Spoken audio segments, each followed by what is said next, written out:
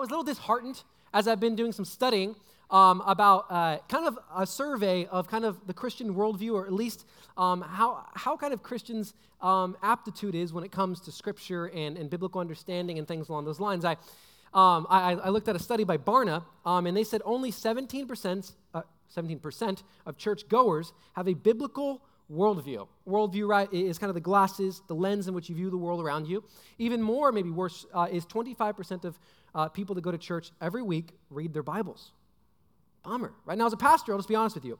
This really bums me out because it doesn't matter your GPA. It doesn't matter your occupation, your income, who you're dating right now, and who you're going to marry someday. All that matters on this side of heaven is that you know and that you love Jesus Christ.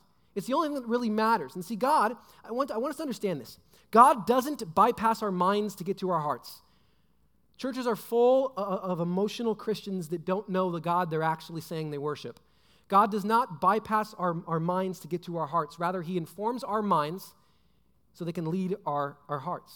In the book of Romans chapter 12, it says, do not conform to the pattern of this world, be transformed by the renewing of your mind so that you can test and approve what God's perfect, pleasing, and perfect will is. Our minds are an important part of becoming who God wants you and I to become. And so over the next few weeks, I want to dive deep into the heart of Christianity, into the deep theological truths and doctrine that is our faith, if you are a follower of Christ. See, it would be silly for me to say that I know or I love my wife without me knowing really anything about her.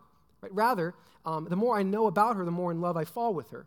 And see, the same is true when it comes to our relationship with God. This is called theology. Theos, God, ology, the study of, right? When we come to study God as he's revealed himself in Scripture, the more that we can develop a heart that is pointed towards his direction, or in other words, the more we can fall in love with who he is.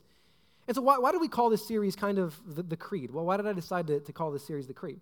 Well, the early church kind of established these statements of beliefs that were supposed to be recited by believers kind of weekly or every time that they were in church to kind of convey what the deep truths expressed in Scripture were, right?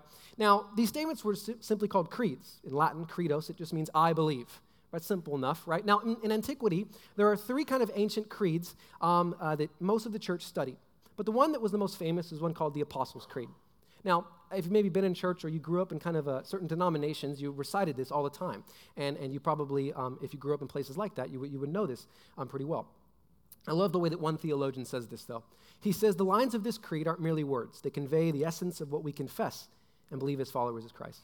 Now, it was called the Apostles' Creed, not because the apostles wrote it. Now, if you're not a churchy person, the apostles were just simply think of Jesus as homies, right? There are people like walked and talked with them and kicked it with them, right? So when you think apostles, just think of that. Now, the Apostles' Creed, I don't believe, and a lot of scholars don't believe, was actually written by the apostles. Rather, what's important for us to understand is it was an accurate summary of what the apostles, the people that saw Jesus, the eyewitnesses to his life, actually taught. Now, the creed was useful in kind of several ways, and I have a slide for this. The creed was a public statement of faith. In other words, right, like people would gather together and they would say, I believe, and they would list off a few of the following things we're going to read in a second. The creed anchored people, Christians, in doctrines. That's important. Doctrines kind of sound like this old, like, what is a doctrine? But it's important for us to understand that doctrines kind of give us guardrails for us to kind of know God. God says, hey, this is how I'm going to reveal myself. This is how you need to know me. Doctrines kind of give us that guardrail to know God. And this was also important because in the early church, in the early formation of the Christian faith and church, there was a lot of heresies. That's non-biblical ideas coming into the Christian faith. And so doctrine was important because it was like, no, that's not biblical. One was called adoptionism. You don't really know much about it other than there was a group of people that said that Jesus wasn't actually God. Well, that's pretty important to Christianity, that Jesus was God, a second member of the Trinity. The third is the creed was a tool for discipleship. In other words, like it helped people move along in their faith, right? Like here are kind of the guardrails for you to become who God wants you to become. And then lastly, the creed helped many believers who could not read their Bibles know about God, which is great, right? Because most of us probably don't read their mind. All right, so the Apostles' Creed is awesome, and here's what it is. And I would challenge you to memorize it. It's a really important statement, and here it is, and I think I have a slide for it. Cool. It says this. I believe in God the Father Almighty, creator of heaven and earth. I believe in Jesus Christ, his only Son, our Lord, who was conceived by the Holy Spirit and born of the Virgin Mary. He suffered under Pontius Pilate, was crucified, died, and was buried, descended to hell. The third day he rose again from the dead. He ascended to heaven and is seated at the right hand of God, the Father Almighty. From there he will come to judge the living and the dead. I believe in the Holy Spirit, the Holy Church, the communion of saints, the forgiveness of sins, the resurrection of the body, and then life everlasting. Amen. So today, here's kind of what I want to spend tonight talking about, and I highlighted it up there. I want to talk about how God created all things. He created you, me, and all physical matter, time, space. He created it all. When I was a kid, I had a favorite cartoon, and my favorite cartoon was Rugrats. You guys ever watch Rugrats? I had two. Tommy was my homeboy. Two cartoons that were like my jam. Rugrats, Rocket Power. Has anyone ever, what's up with Rocket Power, right? I miss it, man. It's just not the same. That and The Simpsons, but I would have to watch it at 11 o'clock at night. My parents went to bed because they wouldn't let me watch it. So I remember learning one episode, and see, I don't know why they put this, I don't know. So anyways, I remember learning one episode that babies were created by storks and birds and then were delivered to moms and dads that were loving and wanted kids. This was an epiphany. This was like, oh my gosh, I came from a bird. This is crazy, right? Which will catch, you'll see, because one time I tried to fly. It's another story. All right. And I broke my, anyways, all right. Okay, one day when I was about 6, I walk over to my best friend Taylor's house, who lived next door, and he was about 8, and for some reason his parents gave him an airsoft gun. Who gives an 8? Anyways. And so he's outside in front of his house, right, just shooting birds. And so I run over to his house, and I'm just screaming at him, like, you murderer. Like, how dare you kill people? What are you doing, dude? Like, somewhere in there is a little baby, And so I'm like, what is this kid doing? He's a murderer. We need to call somebody. You put him in jail, And I'm like eating up inside, right? And he's like, what are you talking about, dude? I'm like, and so I tell him what I learned from Rugrats, that babies came from storks and birds, and he just started laughing at me, like, you idiot. What do you? And so then, at that moment, he thought it was a good idea to tell a 6-year-old and proceeded to tell me the truth of where babies really came from. And that was the moment that I lost my childhood, right? So dude, I went to kindergarten, and I was like telling my friends, like, yo, you're not going to believe this, but babies don't come from storks. They're like, what? And I was like ruining kids' childhoods, right? I'm like, and by the way, Santa doesn't exist either. Like, what? Anyways, back to the Apostles' Creed. So it begins kind of with this really important statement, right? I highlighted it earlier, and it's almost word for word for what we actually get in the very first book of the Bible, Genesis. In Hebrew, it just means the beginning. And it is this. It says, I believe in God, the Father Almighty, creator of heaven and earth. Now, this is our origin story. If you're a follower of Christ, we believe that God created the world at this moment. And Genesis is the account, the historical account of God creating. Right, so this is our origin story, that God created everything ex nihilo. That's just Latin for out of nothing. He created everything out of nothing. Now, I don't know if you know this or not, but every worldview, every religion has an origin of life story. And I Googled a few, and they're pretty interesting. Hinduism has an interesting one.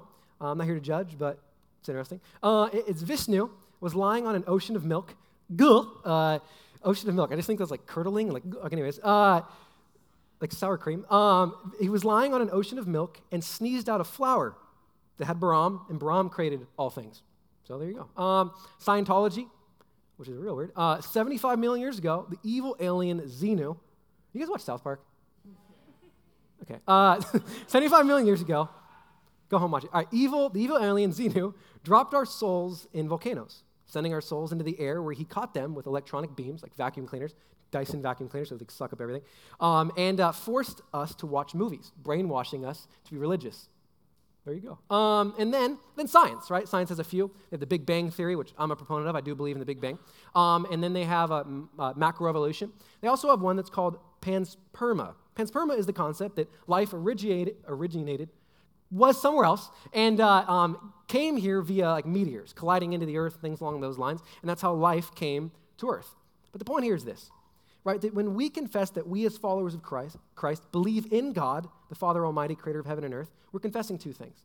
Number one, we're confessing that we believe that we are here because God created us. And number two, because of that, we can only come to know our purpose as we know our God. Now, you think that's a pretty simple concept, right? But for those of you that go to college or have gone to college, try telling one of your professors that you believe that God created you and the world around you, specifically like in a science or philosophy class, and just see what happens. Just look at the look or the face they're going to give you, right? I was in a philosophy class years ago before I went to Bible school, and I told the teacher, philosophy teacher. I was like, he has like long beard. He was like old cranky man. And for some reason, all philosophy teachers are. And I was like, yeah, I believe that God is a God who created all things, created me, and that's where I get my purpose. And like he literally, like in front of the whole class, like laughed at me, like this like evil, like it's like weird, like that's preposterous, right? And I'm all flustered. I'm like, well, do you know where babies come from? Like I'm all like flustered. I don't know what's going on, right? And I didn't know what to say. I'm all flustered. And he was like laughing at me, right? And that's where like that was the moment I was like, never again am I going to I'm going to learn my Bible. I'm also going to learn like how did this universe come to be? And that was where I branched into a study called apologetics, which is not the study of apologizing, which most people believe. It is the study of like the scientific, historical, philosophical defense of the Christian faith and worldview.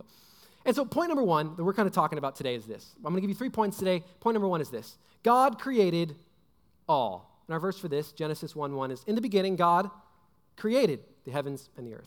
Now, 2 things I want us to understand about this verse. The first is that it's one of actually the most important verses in all of Scripture.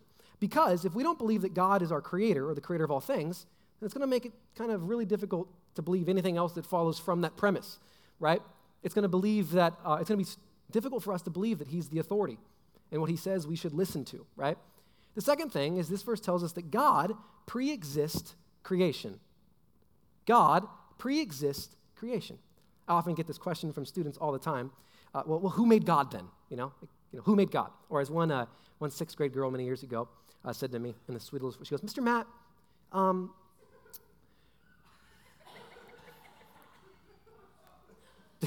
she said, and this is the funniest question, she said, who does God call daddy? And I went, ew. Right?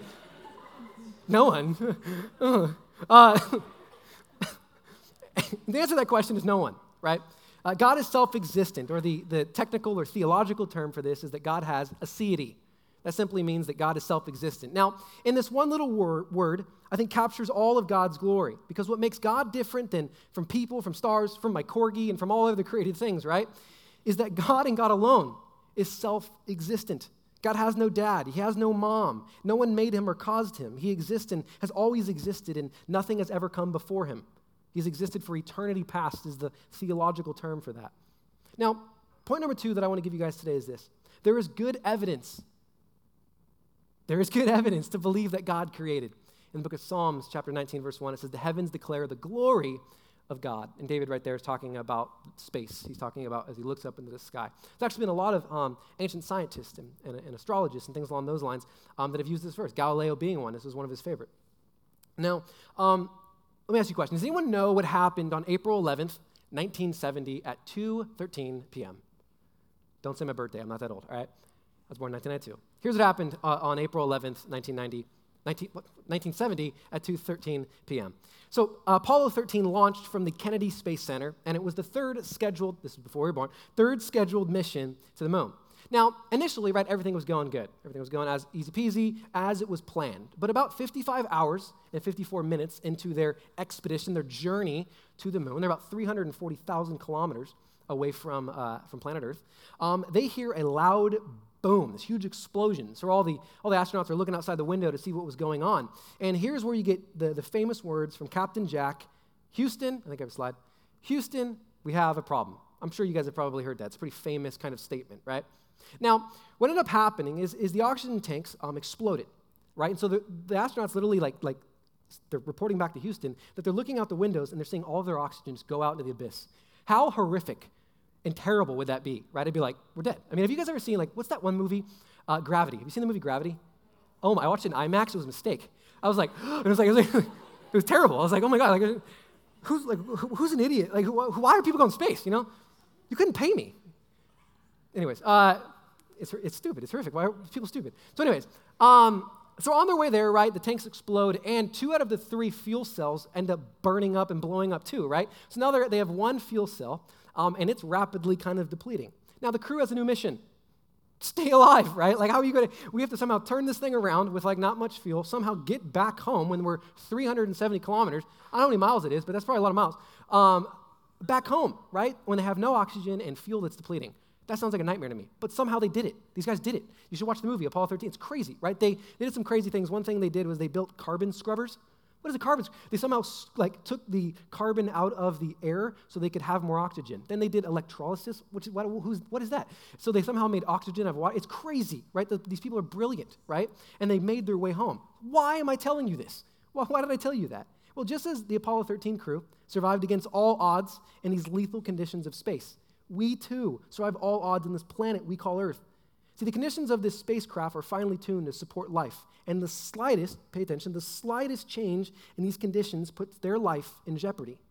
See, in the same way, the conditions of Earth and the universe and the solar system are finely tuned to support life, and the slightest change in these conditions, any variation or anything along those lines, inhibits life from being possible.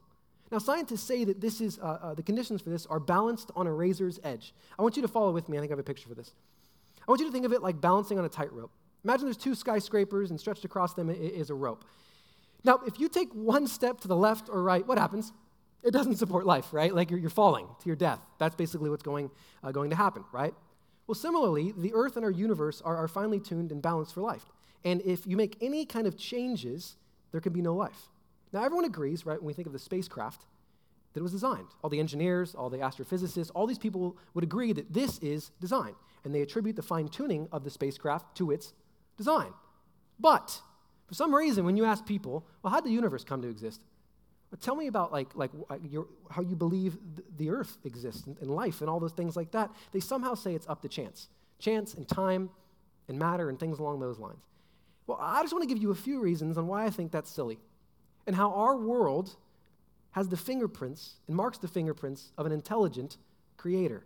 And so if I bore you with this type of stuff, I'm sorry, I'm like a geek, I'm way into this stuff. This is apologetics. The fine-tuning to support life. This is also known as the teleological argument, for those of you that don't care. All right, I'll give you four things really quick. The first is atmosphere. We have a really interesting atmosphere, right? Our oxygen level is 21%. Now, here's what's crazy.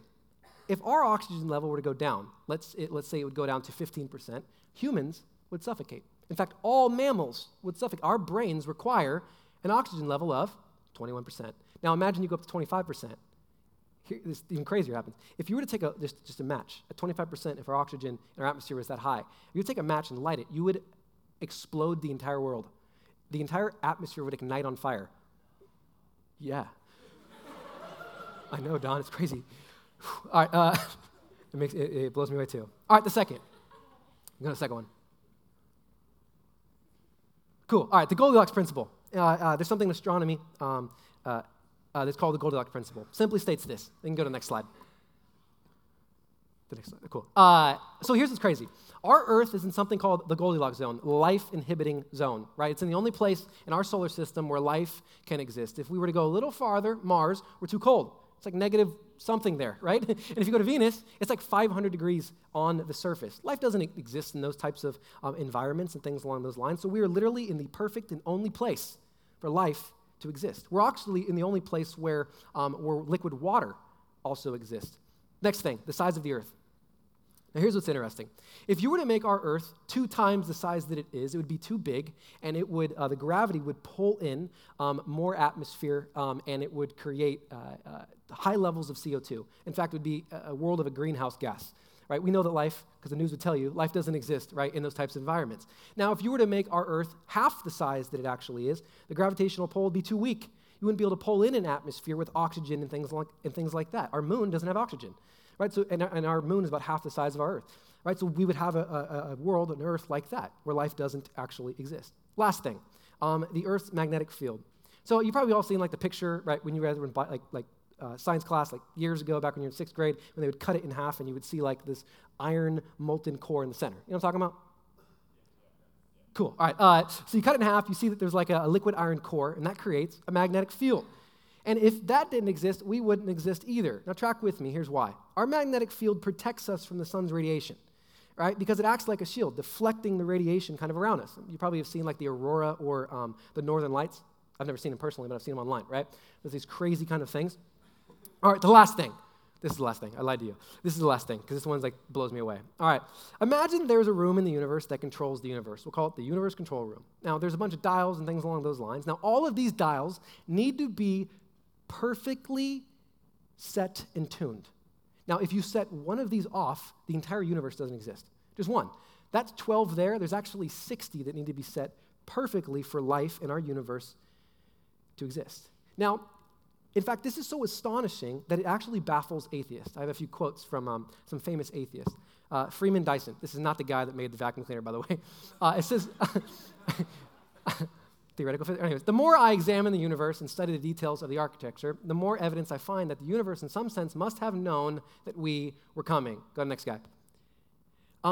As we survey all the evidence, the thought arises that some supernatural agency, or rather agency, capital A, God, must be involved. Is it possible that suddenly, without intending to, we have stumbled upon this is an atheist, by the way, stumbled upon scientific proof of the existence of a supreme being? Was it God who stepped in and so providentially created the cosmos for our benefit? Now, let me show you really quick what these men are talking about. You can go to the next slide. Cool. Something called the gravitational constant, right? We all know. Cool. We all know what gravity is, right? So remember I told you that I thought we came from birds? Well, I found that out, and I tried to get on top of my roof and jump off, and it didn't work.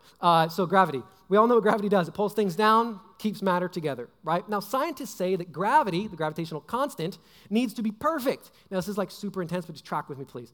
All right, so it needs to be perfect for life and all matter and all the universe to exist. It needs to be perfect, all right? Now, it is literally 10, I don't even know, it's 10 to the 40th. That's 1 with 40 zeros. Let me tell you how crazy this is, all right? The odds, you can go to the next part. The odds of being hit by lightning, 1 in 1 million. Go to the next one. The odds of winning the lottery, 1 in 100 million. So let me give you an illustration just to tell you how intense the odds really are. So imagine you take, I think I have the next slide for this. Imagine you take all of North America, and you cover it in dimes. Right? Then you take those dimes and you stack them to the moon 1 billion times.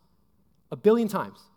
That's crazy, right? So you stack them 1 billion times, like Donald Trump says it, 1 billion times, right?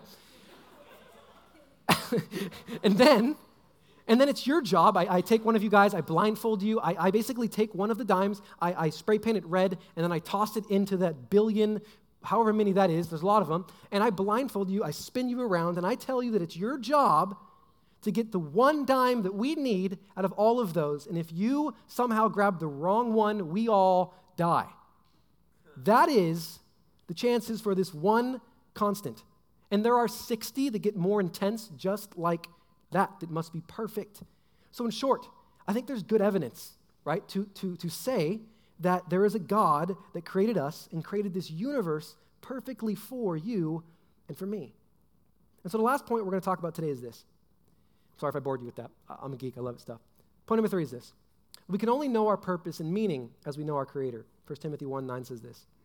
He has saved us and called us to a holy life, not because of anything we have done, but because of His own purpose and grace.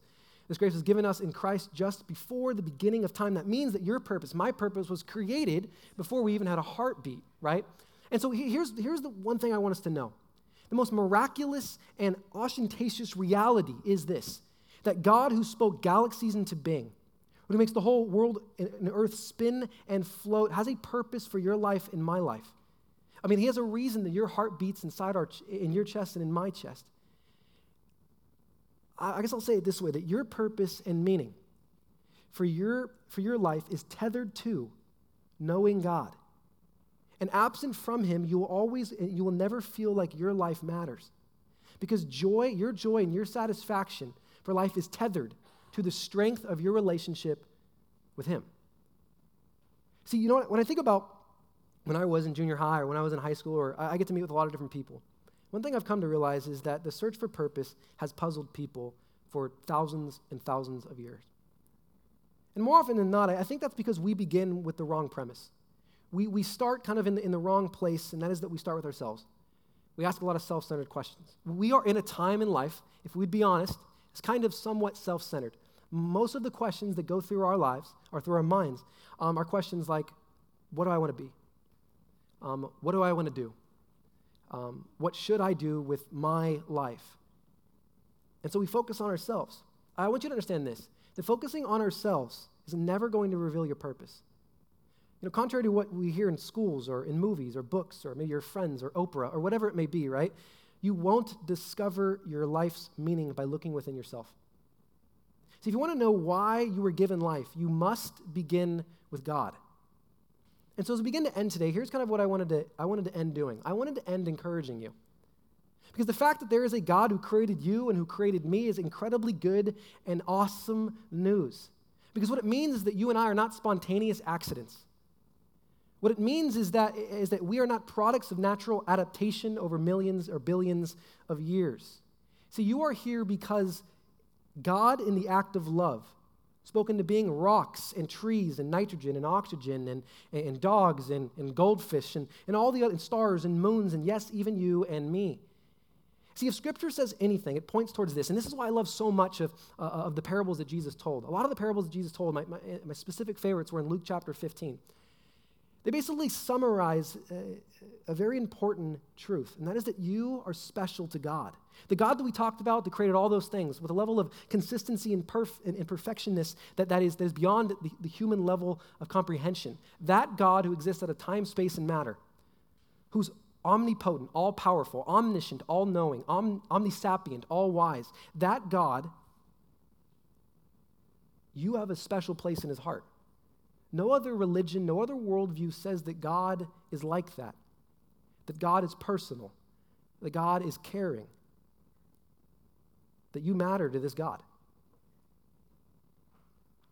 So tonight, I guess I wanted to end encouraging you, but I also want you to know that same God that created the universe is the same God that you and I get to call Father, if you're a follower of Christ. The same God who performed miracles, the greatest miracle of creation, is the same God that's going to perform miracles in your life. The greatest miracle God could perform in your life is this, that he could forgive your sin, that he could wash away the thing that is distancing you, that is separating you, disconnecting you from him. That is the greatest miracle that God could do, is make the reality of heaven a reality for you. The other thing that God wants to do is he wants to give you purpose and he wants to give you a direction. He wants you to know him so you don't have to do life alone. Know that the creator of all things promises to be present with you. The book of Hebrews says that we have a high priest, we have a God who can sympathize, who can care, who can know, and be present with us. And then lastly, he wants you to know that he loves you and that there's nothing you could do. There's nothing you could do to stop God from loving you.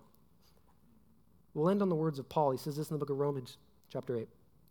For I'm convinced that neither death nor life, neither angels nor demons, neither the present nor the future, nor any powers, neither height nor depth, nor anything else in all creation will be able to separate us from the love of God that is in Christ Jesus, our Lord.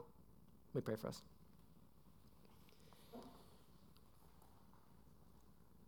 Father, who am I, God, that you think about me? What makes Christianity so unique, God, is it depicts you as being a God who's intentional. Not just a God, but a Father, one that deeply cares about his creation, even more those that are created in his image, us. So, Father, I pray over the people in this room, God, that they see you as a loving Father. And they also see you for the awesomeness, God, that you really are. That you are the creator of all things and that nothing inhibits you, nothing limits you. You are a God that is all-powerful. May we know, God, that you are bigger than our anxieties, our worries. May we know, God, that you are bigger than our stresses, our problems, whatever they may be, if it's an illness, whatever they may be, Father God, that you are a God that's larger than any problem that exists on this earth. And you ask us, you say to us that we could come to you and that we can invite you into our life, into our problems. So, Father, I just thank you. I thank you for being a God that entered into the human equation, that enters today into my life and into these people's lives. And, Father, as we journey over the next handful of weeks into this series called The Creed, as we learn more about you, as we learn more theology, as we learn more about your personality, as we learn more about your word, I ask, Father God, that you lead us and that our hearts may be attentive to what you want to do in our lives. Father, we love you, and it's in Jesus' name we pray. And everybody said, amen.